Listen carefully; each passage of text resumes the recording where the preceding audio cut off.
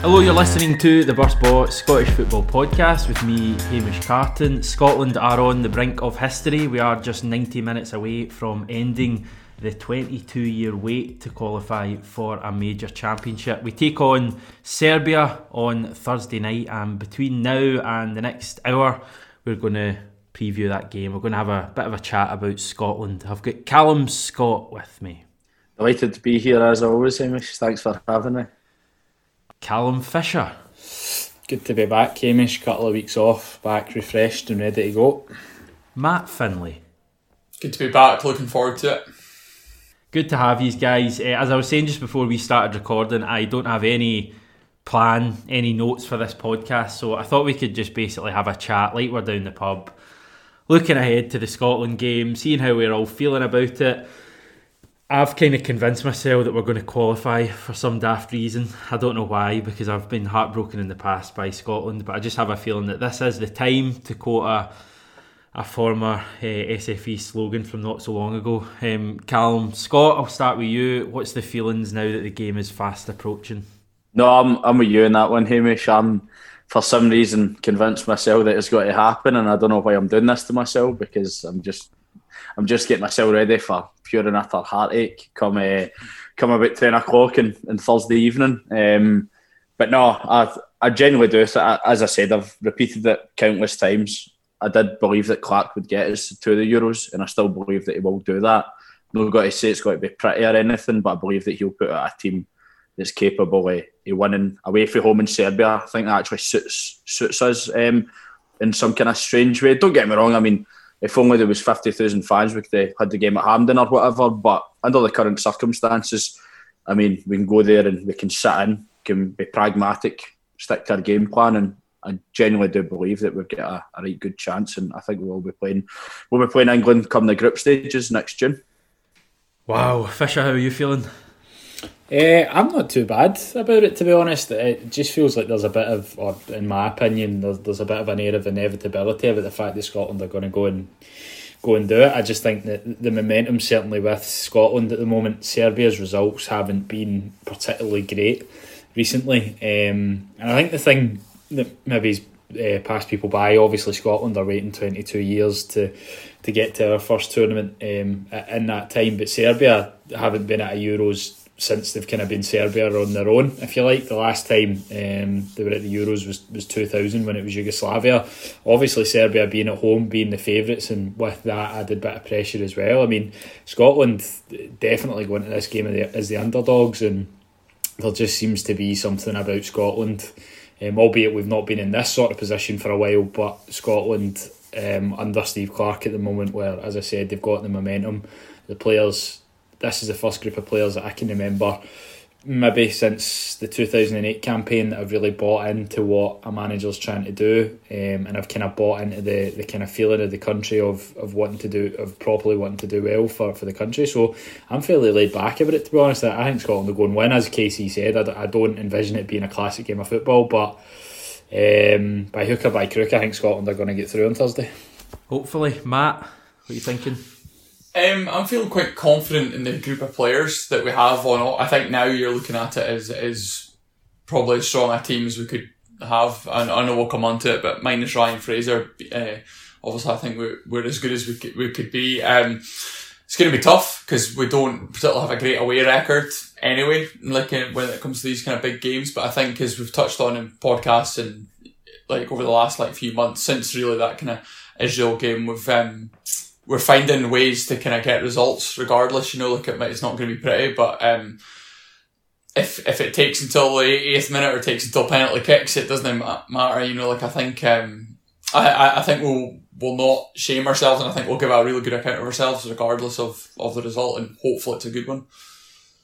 I kind of feel like we're destined for penalty kicks. I don't know how you guys are feeling, but I've just got that horrible feeling. Would you take penalties right now, guys, if I offered you it? A 50-50 shot to get to the Euros? I'd take it. Yeah, you would. I think you would take it, because obviously that means you're still in the game at that point. So before it, you'd obviously take it, and then as you say, it's a kind of 50-50 chance to especially with the fact that Scotland have now got, or this group of players in particular, have now got the experience of winning a penalty shootout, albeit very different circumstances, but not very different because it's still a high pressure. It was still a high pressure penalty shootout by different circumstances. I mean, we were obviously the team that was expected to go through, so I think I would be confident with Scotland on penalties. I think, to be honest, I'm starting to worry myself that I'm too confident now, because I feel like I'm talking as if we're just going to go over there and scoosh it, but I don't know, we'll see. Yeah, I'm kind of convinced myself, as I said, that we're going to do the business. I don't know what tells me that, because Serbia are probably a better team than anyone we've faced over the last wee while. I would put them even above Czech Republic, although some may disagree with that. But I think the fact we're going over there for, let's be honest, the Nations League results have been good, but the Nations League isn't a play-off to get to a major competition, and Serbia are going to be up for it, probably even more than any other team we faced over the last wee while, probably with the exception of Israel in the semi-final. So I'm confident, but I don't know exactly where that comes from. I would still, rank us as outsiders for the game, and I think I would probably take penalties if you offered me it right now. Last time we played in a major tournament was June the 23rd, 1998. Scotland 0, Morocco 3. What ages were we all then? Matt, you would have been the oldest. 5 going on 6. No, 4 going on 5 actually. You started school? I have kind of a memory of the World Cup '98, but it wouldn't have been like live. We'd recorded the Brazil and Morocco games on like video at the time, and I used to rewatch them like over and over again when I was about 5 or 6. But obviously my tournament would have been Euro 2000. I don't remember, but just been a long time, as we can tell. Do you remember this tune? It was Brandy and Monica's "The Boy Is Mine." Anyone? Casey? I definitely feel like that's been played in Club de Mar over a 100. It's been remixed several times since then. I'm definitely familiar with the song. Yeah, that was the number one the last time we played in a major championship match. And the number one movie, any guesses? Titanic. Think Animals. Animals. I was going to say The Lion King, but can it be? Can it? No, Animals. I suppose. Dinosaurs. When think a doctor who deals with animals. Doctor Dolittle. Yeah, that was the number one. I was going to go for Armageddon because I think it was 1998 or whatever, but wouldn't have guessed that.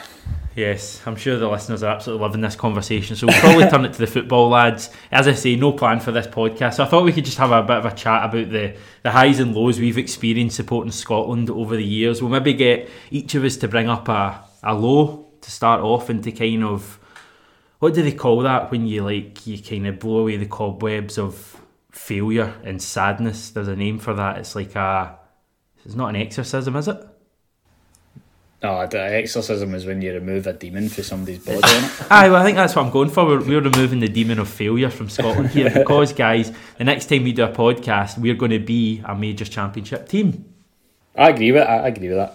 Right, well, I'll come to you, KC, first then. If you give me, I know I realise I'm chucking you in deep water here.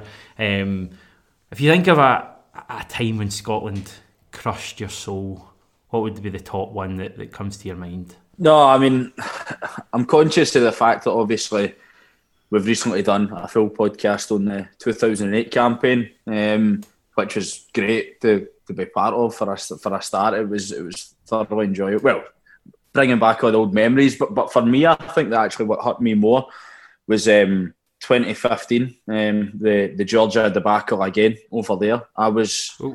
Give me a game then. Is it Georgia? Is that it's going to be Georgia. I was thoroughly convinced that we would be playing in the Euros in France that year. I remember me and one of my good mates who I was going to all the games with at that point, Ebo, who obviously is not familiar with. And I remember me and Ebo, after about the first couple of games, getting through our next fixtures and going on and on. I'm like, we're not losing a game here. I'm like, we'll beat Germany at home. We'll beat Poland at home. We'll beat Georgia away. And I think by that point, we'd maybe not played England yet in the friendly at Celtic Park. I just can't see us getting beat. That's a brilliant team, and it's as good a chance as we'll ever have. And that was just it was soul destroying, absolutely soul destroying. Lewis Kemp, again, former member of the podcast, claims he said that he seen a tear running down my face that day. I don't know how true that is, but just a solitary tear. Aye, just one solitary tear, and I just seen our qualifying hopes just diminish in front of my eyes. And because I believe we were all actually maybe watching it together in Walkabout in Glasgow. Walkabout. Aye. It was funny. Aye. No, it was just funny you brought up previous members of the podcast and tears, because obviously Ross Clark of this parish, for anyone that's familiar with like where Walkabout is in Glasgow, there's like I think it's a Burger King or whatever just down the street, and obviously I think Ross is probably the biggest Scotland fan that any of us know.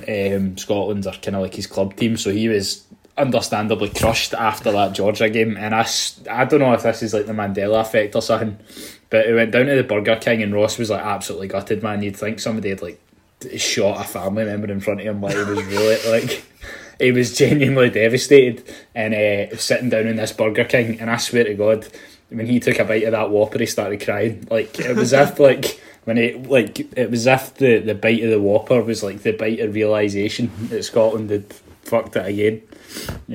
That's my like main memory of that day after Walkabout was Ross Clark in tears eating a burger. I'm sure that happened. Mentioned like pals of ours and former Burst Ball members, and that's like the main thing I think about that whole qualification campaign, and not to get all soppy in that in front of hundreds of folk and thousands of folk listening to this podcast, but that was when we kind of all first started to get to know each other, because it obviously tied in with us starting uni. I know that most listeners probably don't care a jot about that, but I think it's important to say that. And I remember the Poland, basically that whole qualification campaign, I know where I was for every single game, and most of the time I was with you guys, or I'd travelled to the game with you guys. And I think back to, like, I think the first game was Germany away. Aye, Anya scored, but I remember the first time we all got together for a game was in, again, for anyone that's familiar with Ayr, was in Smiths for the Poland game. That's Poland, two Ayr establishments you've given a shout out already in this. Well, Walkabout's obviously Glasgow, but Smiths well renowned. Club de Mar, you mentioned. Oh, Club de Mar, sorry, yeah, I'm shouting it for everywhere here. Aye, we were all in Smiths for that game, so that was like the first kind of bonding. That sounds really bad. I was going to call it a bonding session, but that was the first time like we'd got together, just on the back of what you were saying, and it was for that 2-2 draw, wasn't it? Away to Poland. I remember we played really well that night, and we took the lead, didn't we, kind of early on, and then we gave away 2 really sloppy goals. And I remember, like, I think I was sitting next to you, Casey, and I just remember you going, "Oh, what's the point in playing well if we're losing this game?" And then I think Maloney scores an equaliser. And we were delighted with a point that night, weren't we? No, 100%. Because again, it was just because it was got to be in the back of that, because we played well over in Germany, and then we beat them, which was a really tough one to take. But obviously, Germany at that point were world champions, and you're saying that there's a lot to take for this. And then I think we beat Georgia at home 1-0. And Lewis Kemp Lewis Kemp came to that game with me that day. Again, it was like the week after we started junior or something, 2 weeks after it, and I had a spare ticket, so I just said to him to come with me, which was quite sweet. And then the Poland game for Smiths. But that's what I would have been getting at. So I'm like, right, that's us already went to Germany and played really well, and they'll get 3 points. What's the point in going here and playing relatively well against a very good side in Poland at that point? Obviously Lewandowski and stuff, and still coming away with nothing. So the fact that we grinded out a result there was brilliant, and it just gave us a momentum getting into all these other games, like Ireland at home, which was an absolutely brilliant night. That's probably one of my favourite ever Scotland games, and I know it didn't take it. Well, I suppose any game in my lifetime hasn't actually taken us anywhere, but that's quite looking back, it's a bit of a meaningless game, isn't it? Because it was in the middle of the qualification campaign, we won it, but that night there was something about it. I don't know if it was the fact it was at Celtic Park or what, from my point of view. The fact that the goal was so good from Maloney, like one of the best Scotland goals I think I've ever seen, the way they worked it, the whole atmosphere that night, the fact it was a Friday night was brilliant as well, I thought. Were you there that night, Matt?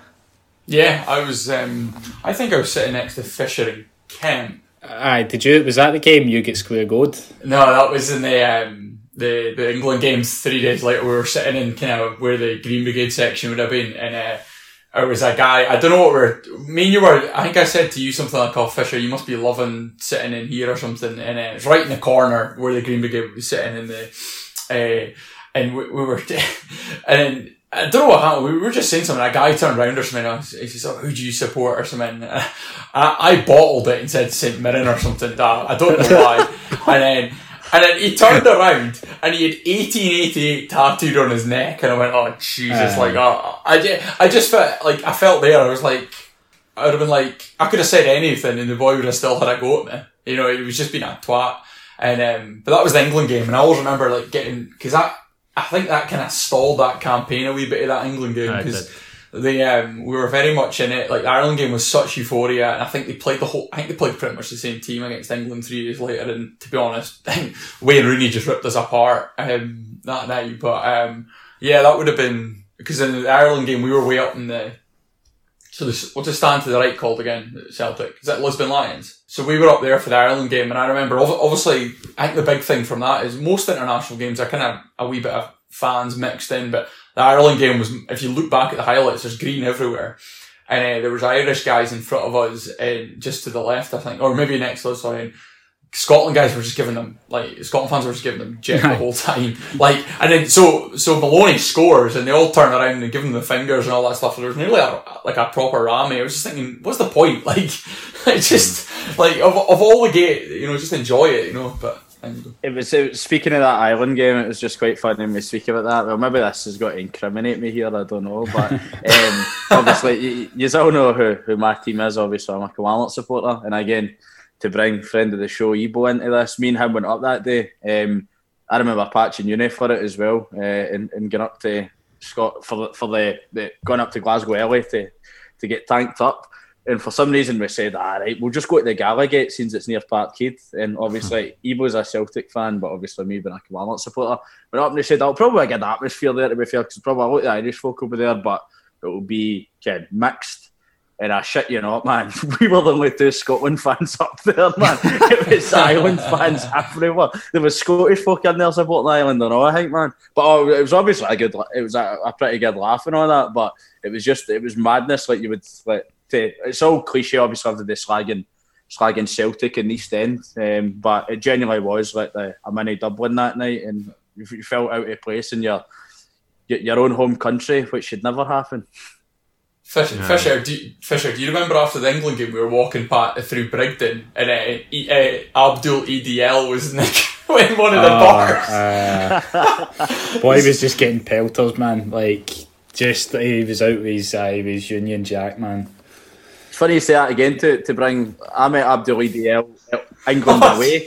England away down at Wembley in 2013 in the next campaign, and obviously he's in Trafalgar Square having a carry out, and then one of the boys was like, oh, there's Abdul EDL. I was like, no chance, man. When I started speaking to him, I was like, all right, Abdul, what's happening and that? He's like, how's it going, mate, how's it going? And he's walking about, and he's got like his Union Jack and all that, and I'm like, all right, so who you supporting tonight then? He's like, it's obviously, Ken, we're all British, so like, it doesn't really matter who wins, but probably Scotland need the result more.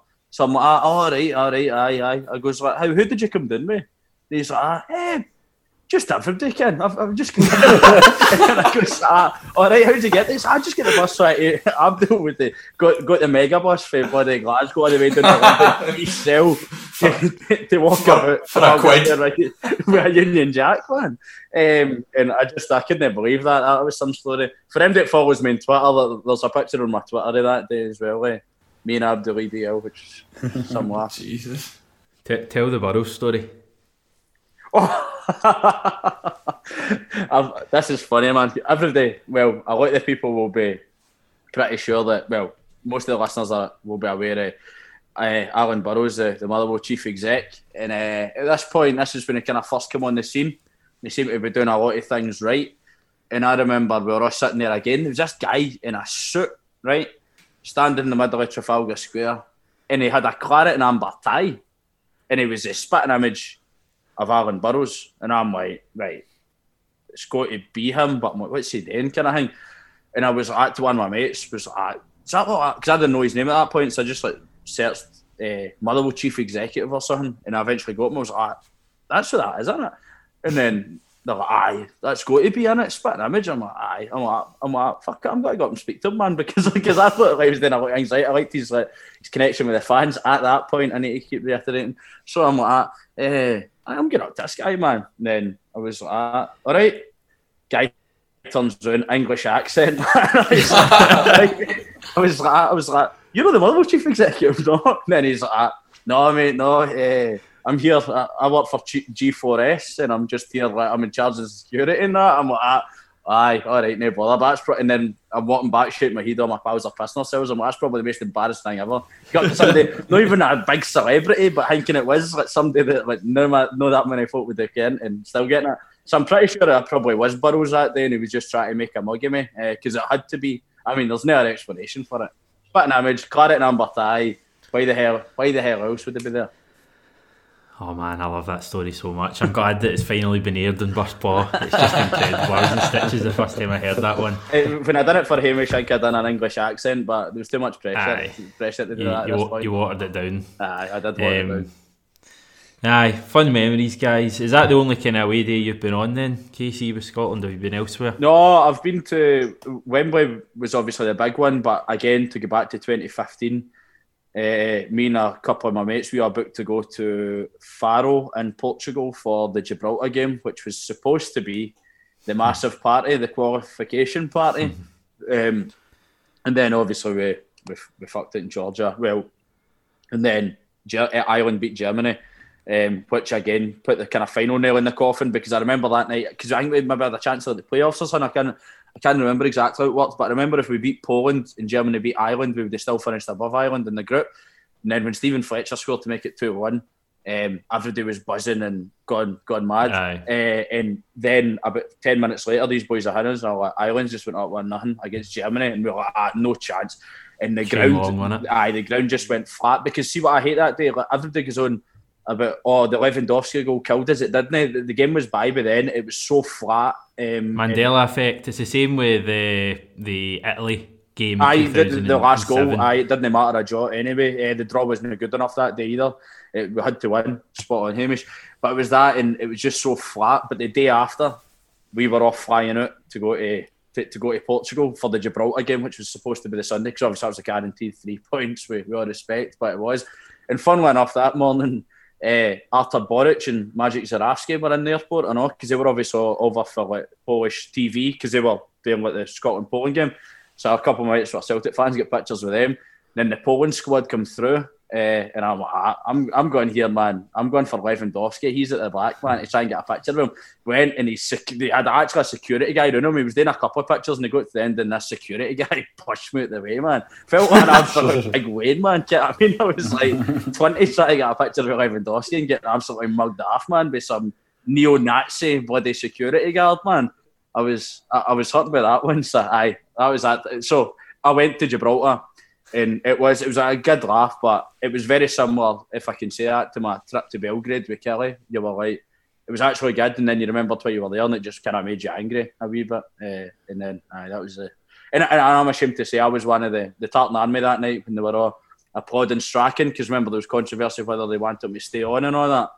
And then we were all involved in that. Thought, no, Strachan's a man. Then next campaign's an absolute joke, and we ruined that and all. So many regrets about that campaign. See, like, if he could have paused time after that Ireland game and just have felt as good as we all felt walking away from Celtic Park that night, that was as good as I felt. I was convinced at that point, yes, we were in a group with Poland and Germany. I think they both reached the quarterfinals of that Euros. I think Ireland got to the last 16. But I still felt at that point like we were going to, never mind finish third, I thought we were going to get a top 2 spot, because, we'd been to Poland, got a result, and we still had Germany to come at Hampden. We'd beaten Ireland at home. I think we still had Gibraltar to play at home, so it was looking so positive. And then that campaign, it just typically with Scotland, it just petered out. Like, it wasn't as if, I know you say the Georgia result, but it wasn't as if it was like that one result, if you know what I mean. It was just that the second half of that campaign, played terrible in Dublin, still got a result against Ireland. The Germany game was just so frustrating for me at home, because I don't think we even played that well, but we were still in the game because Germany were poor that night. We gave away 3 daft goals. I think we lost that 3-2. Georgia game was just horrific. The Poland game was like horrific as well. I think we were behind inside a minute there, brought it back and then conceded late on, and that campaign I just felt so disappointed, even more disappointed than the Euro 2008 campaign for whatever reason. I don't know exactly why, because I suppose Euro 2008 was more heartbreaking probably. As well though, what will probably come into Hamish is there's absolutely no doubt that we would have all travelled to Euro 2016. It was perfect, wasn't it? Aye, you were at exactly the right age and stuff for that, with your like big summers off uni and stuff. I know obviously other people were still working whilst they were at uni, but it was just that I felt like the perfect opportunity. Whereas I know obviously the likes of Matt has went to Scotland games for years. I know like Matt's dad's big into Scotland, so he would have maybe went to Austria and Switzerland in 2008, but there was no way I was ever going there. Whereas 2016, I was like, that's the one that I'll get to. And here we are 4 years later, and we're still not been. So fingers crossed that changes come Thursday night. Any memories for that qualification campaign, Fisher or Matt, either of you? Just what we kind of touched on, as I say, the game at Parkhead was brilliant, and as you say, it was kind of, for us as a kind of group and stuff like that was when we started to get to know each other. I think the probably very early sort of episodes of Busball just started around that time, because I definitely remember us doing like certainly a preview of that game in the wee uni studio that we used to have. But it was very much a cliche, I suppose, but a campaign of two halves. We had all the momentum getting into the Ireland game and then after, and then I think, as Matt mentioned a couple of minutes ago, I think the England game kind of just sucked the air out of us, and then I believe the first game after that was the draw in Dublin, and I think that's when people were like, we could have really done with 3 points there, and then it all just started to peter out, unfortunately. I think that was, for me, that was kind of since, I'm trying to get my words out here, since 2008, like the 2008 campaign, the 2006 campaign was probably as passionately as I've felt about Scotland, and have done since, and hopefully, and that started to come back a wee bit, to be fair, the past year or so. But yeah, it was just, in terms of like personally and in terms of the football, it was the first half of that campaign there was some good memories, some good nights out, and yeah, that's kind of what jumps out at me when I think back of it. Yeah, just on that. I mean, I've touched on, obviously I've had a few I can remember a few of the kind of more heartbreaking ones that when you're younger, and I suppose that Casey's right, we were at the right age when the Euros were going to be taking place in France, and you always kind of felt like the tournaments just felt you could never get to them, if you were like younger and that, like just because they always, I think in our lifetime, Germany 2006 would have been one that Scotland would have revelled in. I just remember the end of that campaign being like pretty crap and fell flat under Walter Smith. But the one when I was younger was I do remember the Wembley playoff, which is definitely showing my age a wee bit. But I do remember watching because I think that was the first game. Certainly I can remember the Hampden game was the first game I'd ever watched a game at Hampden. I wasn't at it, sorry, but like seen Hampden since it had been redone. Probably the cup finals that year as well, and I remember then going to when they went to Wembley, just thinking my dad was like, "Oh, it's over" and all that stuff, and then went 1-0 up, and I didn't understand even like away goals weren't a thing, but I was like, "What, we're winning? Like, sure, that's enough," and then realised we needed another one in that, and that was obviously as close technically as it's been. You're fighting right to the end at Wembley. The Holland one was one when I properly got into Scotland. Euro 2004, and I think it was it would have been my first game was Lithuania. I remember then, because that got us into the playoffs, that win, and the Holland game, genuinely believing that they'd go across and win, and within 5 minutes in Amsterdam it was just over, and it was just gutted, because I do remember the build up to that, and I was just thinking even today I've watched Scotland videos and stuff like that, to get me in the mood for the week. I think this campaign is kind of came around when Scotland weren't playing that well, and you're just we've got, because of what's going on in the world, you're literally forgetting that there's still major tournaments to qualify for, and regardless if there's fans there or not next year, I always get really up for the national games when we're right in kind of the business end of the the campaign, and I just hope that we can actually do it, because there's been, as we've rattled off, there's been years of disappointment where now we've genuinely got a chance. I don't care if it's back way in, I don't care if there's going to be 400 folk at a game and whatever it'll be next year. If we qualify, that's amazing.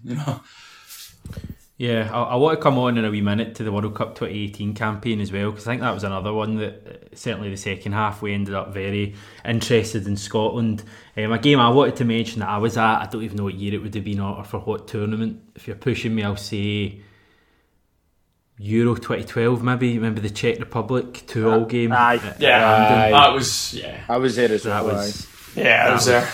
That was dire that day. Like, the atmosphere was amazing, and Hampden was sold out. And see, I've seen Hampden go nuts a few times, but when Fletcher scores that second goal, I think that's probably the most mental I've seen it. Probably those who were at the Scotland-England game with Griffiths free kicks would argue that it went more crazy that day. But when Fletcher, the way that goal came across from Miller and Fletcher just slides it in, went absolutely nuts that day. And then Czech Republic dive. I think Rezek, was that the boy's name, who dives for the Czech Republic, and then Weird denied an absolute stonewall penalty with Christoph Berra at the back post a few minutes later. You're making faces, Matt, but for me it is a penalty.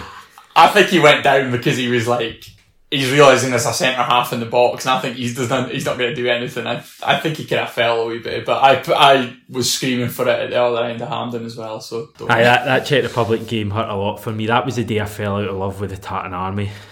I remember seeing folk happy with that result after the game, and maybe not happy with the result, but just joking about, talking about getting on it later that night. I think it was a Saturday, and that kind of thing really gets to me. There was another one a few years later, Lithuania, the 1-1 game at Hampden when we were absolutely terrible, and I think James MacArthur scores late on, I think, to get us a draw. And I was at that game with Connor Park, and I remember having the exact same feeling after that one. I knew at that point that we'd ruined our chances of qualifying, because you can't be drawing with Lithuania. And I remember seeing loads of members of the Tartan Army laughing, joking about, getting cans for the store. Listen, to a certain extent, I don't mind you getting on it after the game, but at least have a bit of silence and show that it matters to you, because if it was your club team playing, surely you wouldn't be doing that. That's what annoys me about the Tartan Army, but hey ho, they'll probably enjoy themselves on Thursday, whatever happens. No, Hamish, I'm with you there, and the one that got me for that kind of mentality that I generally do think that holds us back as a country, like accepting mediocrity and stuff like that, but was England game, the 2 each. Like, I think I was like shouting and swearing at folk that were clapping the team off the park after it. I was like, they're absolute.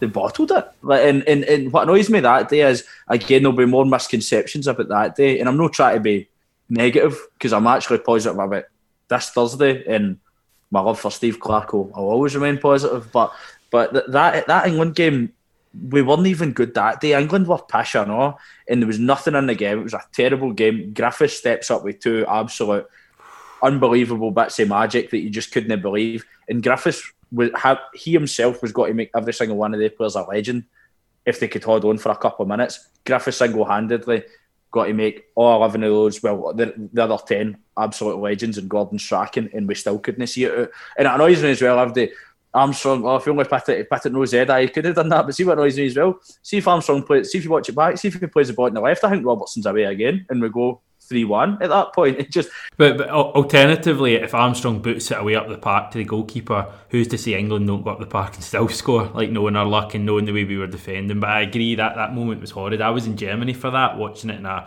Irish pub in Germany next to some English guys, and I remember feeling so proud.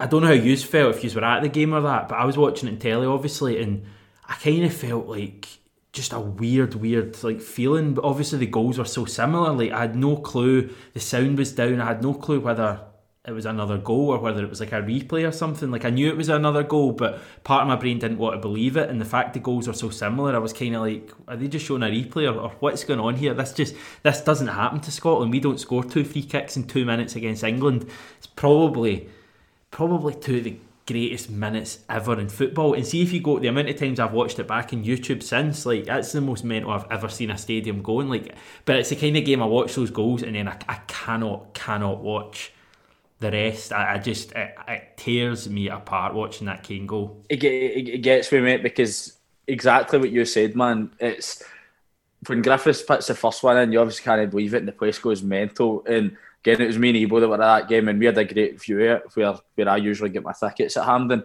And when we get the second one, the two years literally just looked at each other and we're like, he's like, surely no again. I'm like, no way. We're like, this doesn't happen to Scotland. Then bang, back of the net.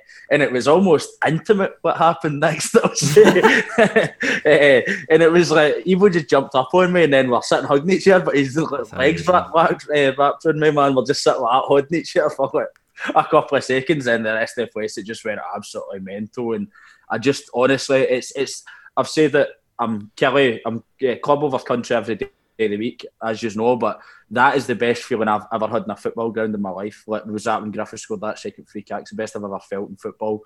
Because exactly what you said, Hamish, man, that doesn't happen to us. That never happens to us. When do we get that bit of magic to somebody step up in a massive game like last minute in a real bit of quality? No luck, a deflection, one at the box, two absolute unbelievable bits of quality, and it gets me every time. I've goosebumps standing up in the news speaking about it, and I'm just, and it's the worst thing. Coming out the ground, I was seething, man. I was so angry, and I just can imagine. And we remember seeing football like, "Hey, I'll do 2 point before the game," and I'm like, "That doesn't wash with me, man. If you're up 2-1 with a couple of minutes to go, if you walk away with other than 3 points, then you've got to be angry."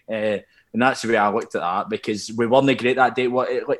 Maybe if we did play well throughout the full game, I'm not saying we were bad, but we weren't great. There was nothing in the game. We never battered them or anything, and every one of them could have walked off the pitch a legend, and they didn't. One guy did, and that's Griffiths for me.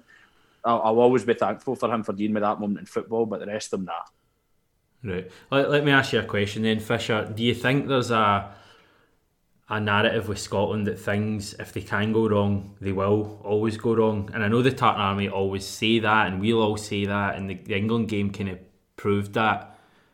In the last 22 years have proven it, if we're honest. But do you think that's just a Scottish thing? Does every team say that about their own team, that, you know, fate will come against them? And my second question is that if we qualify on Thursday night, do you think that whole feeling goes and people start being more positive about everything?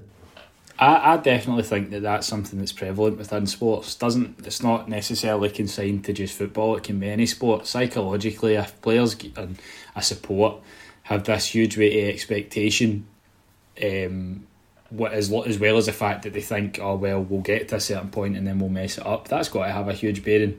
And I think you're right. I think qualifying for a tournament may stop that. I think a good example of this, obviously, to kind of take it back to club for a wee while, when Rangers first came back up, I mean, obviously we got absolutely horsed against Celtic, and it took beating Celtic for us to get into the to get out of that mindset and to get the support and the players out of that mindset. I think something similar has to happen. Has to happen with Scotland. You know, when we qualify for the tournament, then we know we can qualify for tournaments, and it'll be a huge lift, obviously, to the country, and it'll get the support into a psyche of knowing that this is there's not 22 years since we've qualified for a tournament. We've just qualified for one. And it's something that we're now used to, because I think at the moment for the majority of the Scotland support, it's something that we can't really quite envision because it's just been so long. So it's definitely something that's bound to have an effect. And just going back to your second point, if we can do it on Thursday, then hopefully that's the kind of mental block gone, and it'll be more of a regular thing for Scotland as it was, 70s, 80s, that kind of thing. Yeah, definitely. Matt, bringing you in, do you think the fact that we're possibly going to do this through the back door, it's going to be through the Nations League if we qualify, does that take away any of the achievement for you? No, absolutely not. No, this tournament was designed for countries like us who, if you look back at kind of qualifying campaigns, as we've kind of regressed as a team, as a footballing nation, that we're always like maybe third or fourth seeds. So, fourth seeds don't qualify for these tournaments normally, So I think now is that, you're playing competitive games. They've been good for the squad because it's been able to allow, whether it was McLeish or Steve Clark, they've been allowed to kind of get proper competitive games out of these players because they know that if they're not playing for their country in these games, then why would they be picked for a European Championship qualifier? For me, it's the exact same. I think it took a bit of time for a lot of folk to get into the Euro nations, and then they actually kind of realised, you know what, this is bringing the best out of our players. There's been a lot of discontent with the kind of Tartan army, if you like. Hampden's been half empty for most of these games, really, since, really in the last 4 years. There's been the odd game, you get the big games and that, but I think I would like to think the majority of people, even using the kind of phrase, the back door, I used it earlier on and I've seen it being used a lot, and no, it's a way in because it doesn't matter, and you think going forward with the Nations League, we've still got 2 big games coming up this week after the Serbia game where there's World Cup places up for grabs off of that. That doesn't happen easily. I appreciate the way that kind of football's going where in a couple of years' time the World Cup could have 48 teams, and that's a whole different discussion. For me, that's not what it should be about, but I appreciate that it is trying to bring teams in like us. And you think if miraculously if there was fans properly allowed to go to this tournament next summer, you can bet honestly the Tartan Army will be there, and they'll be there in their numbers, and folk will not care about how we qualified. They'll forget that Israel penalty shootout. They'll be like, no, we're there and we belong there. I think it's more been just in terms of, I think it's just been apathy. Certainly, probably since the end of the 2016 campaign. I think people obviously want Scotland to do well, but there just comes a point where you're just like, I can't be arsed with this anymore, because you feel like you're putting yourself through the same just the same thing over and over again. And it's kind of a weird thing because for the majority of your time supporting your club, you do that anyway, and you never really consider just kind of chucking it. But with Scotland, I think people, myself included, are very easy just to go, I don't really care about this anymore. But certainly as we've got closer to possibly qualifying, you've certainly seen people, I say come back, it's not as if we can go to games now and then like that, but you've seen more and more people start to kind of start to care again. And I think if we can qualify, then you're in danger of actually probably saving a lot of the Scotland support in terms of when we can get back to games. Even, to be honest, I'll go out on a limb and say, even if we do qualify, get to the Euros and get scudded in the group stages, I kind of go back to one point. We've seen Scotland in a major tournament, we want to go back again, but we want to get better. So you'll probably see people when making back into grounds will be more enthusiasm to go to games, provided obviously we don't start then going getting horsed in the next qualification campaign. But I think it's just there's been a lot of apathy since 2016, and it is actually quite nice to just see people coming back to the national team and starting to care again. I think it's really important at the moment as well, when, let's face it, a lot of us haven't got a great deal to look forward to. We can't even go to the pub in most parts, or if not all of the country at the moment. We lucky we can't go on holiday, or at least it's difficult to go on holiday. We can't even go and watch football at the moment, and I think without sounding all daft and grand and all that, I think the Scotland national team have got a chance on Thursday night to give the country some happiness, where I think over the last couple of decades it's been the other way around, and it's been Scotland who have been back in the national team. I just hope that is included in Steve Clarke's team talk somewhere, is that we might be playing in an empty stadium thousands of miles away from your country, but you've got a real chance to make millions of people at home. And I'm not just talking football fans, I'm talking Scottish people in general. And imagine next summer, here's an amazing thought, imagine next summer, vaccine earlier on at some stage in the year, pubs are back open and Scotland are at a major championships. We don't know where it will be, if it will be in Russia or spread around Europe, but just imagine the opportunity there for an amazing summer. And we all need it because 2020 has been absolutely horrendous. But they say good news comes in 3. You've got Biden last week, vaccine, Scotland qualifying. Controversial view and one of your points there about somebody getting elected. No, I jest. But no, Hamish, obviously, we're talking about France 98 earlier. That's one thing that got to me. Obviously, I can't be close to even remember it. I mean, as I said, I was 2 years old, just about to turn 3, I think. And my brothers are old enough to remember, but everybody came over in our street and to watch the game, in our house. Not everybody in the street, but 3 or 4 neighbours, and everybody, and there was this whole big party atmosphere that have to come round to watch the Scotland-Brazil game. So that's when, as you said, it does affect. It's not just your hardcore football fans, us, the listeners to the podcast. There's a positive effect in the entire country, and that's when you see that. And again, the only thing I can relate it to, it was genuinely see the difference in Kilmarnock as a place when they were doing relatively well under Steve Clarke. It affects everything. It affects everything. People are proud to come for the town. Gives people something to speak about. Pubs are busier. Businesses is better. And that's just a knock-on effect. That's why football clubs are clubs are so pivotal to communities.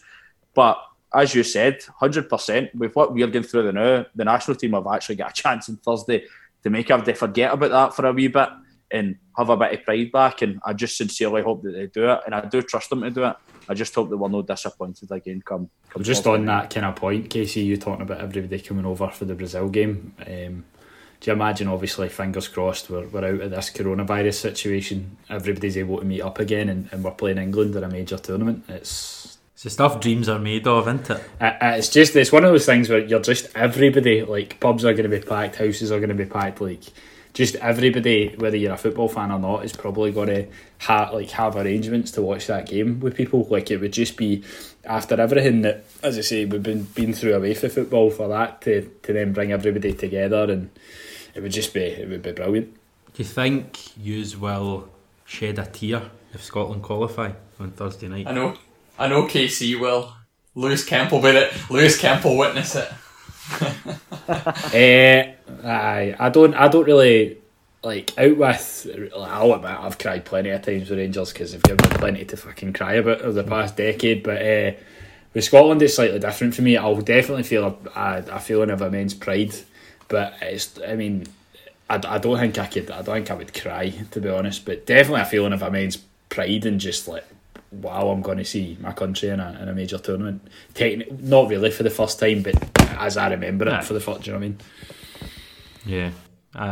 The reason I ask that is I kind of feel like I might, but I suppose you never really know until the feeling hits home, until it actually sinks in. We're talking as if it's a shoe-in and we're going to be qualifying in 2 days' time, and that's the worry. But I suppose we've kind of talked negatively about a lot of the sadder moments of the last 22 years in terms of Scotland. So I think it's important that we end on a positive note. Matt, finally, why are we going to qualify on Thursday night? Why is this time going to be different to Holland and to Italy and to Georgia and all that?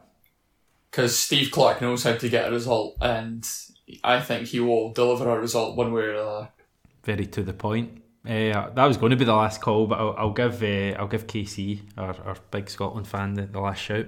Well, you're probably asking the wrong man there, because I agree 100% with what Matt's just said. Simply, nobody else, only Steve Clarke, and that's the reason why Scotland will qualify for their first major tournament in 22 years. I think No, I was just going to say very briefly, I think, and I'm sure we've all felt this with our club teams, you know that way you just feel like you get the feeling in the lead up to a game, like, yeah, we're going to do it, like it's just a matter of fact before a ball's been kicked. That's how I feel. I just think Scotland are going to do it. So do I. Right, hopefully this podcast has got you right up for Thursday night.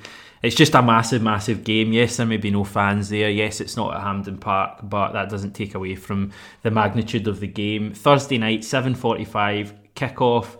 It's live on Sky Sports Football, I believe. I believe it's also free to air on maybe Sky Picks or one of those channels. So as long as you've got Freeview, you'll be able to see the game in your house, which I think is important at the moment. Can we get quick predictions then, guys? Just numbers, no kind of commentary or anything. Starting with you, Matt. 1-1 Scotland on penalties. Oh, Fisher. 2-1 Scotland, 90 minutes. 1-0 Scotland, 90 minutes. I'm thinking penalties as well. I think 1-1. I think we'll win in penalties. There we go. Wow, I'm excited. Burst balls, it goes without saying. We'll be back either way. This isn't the last podcast.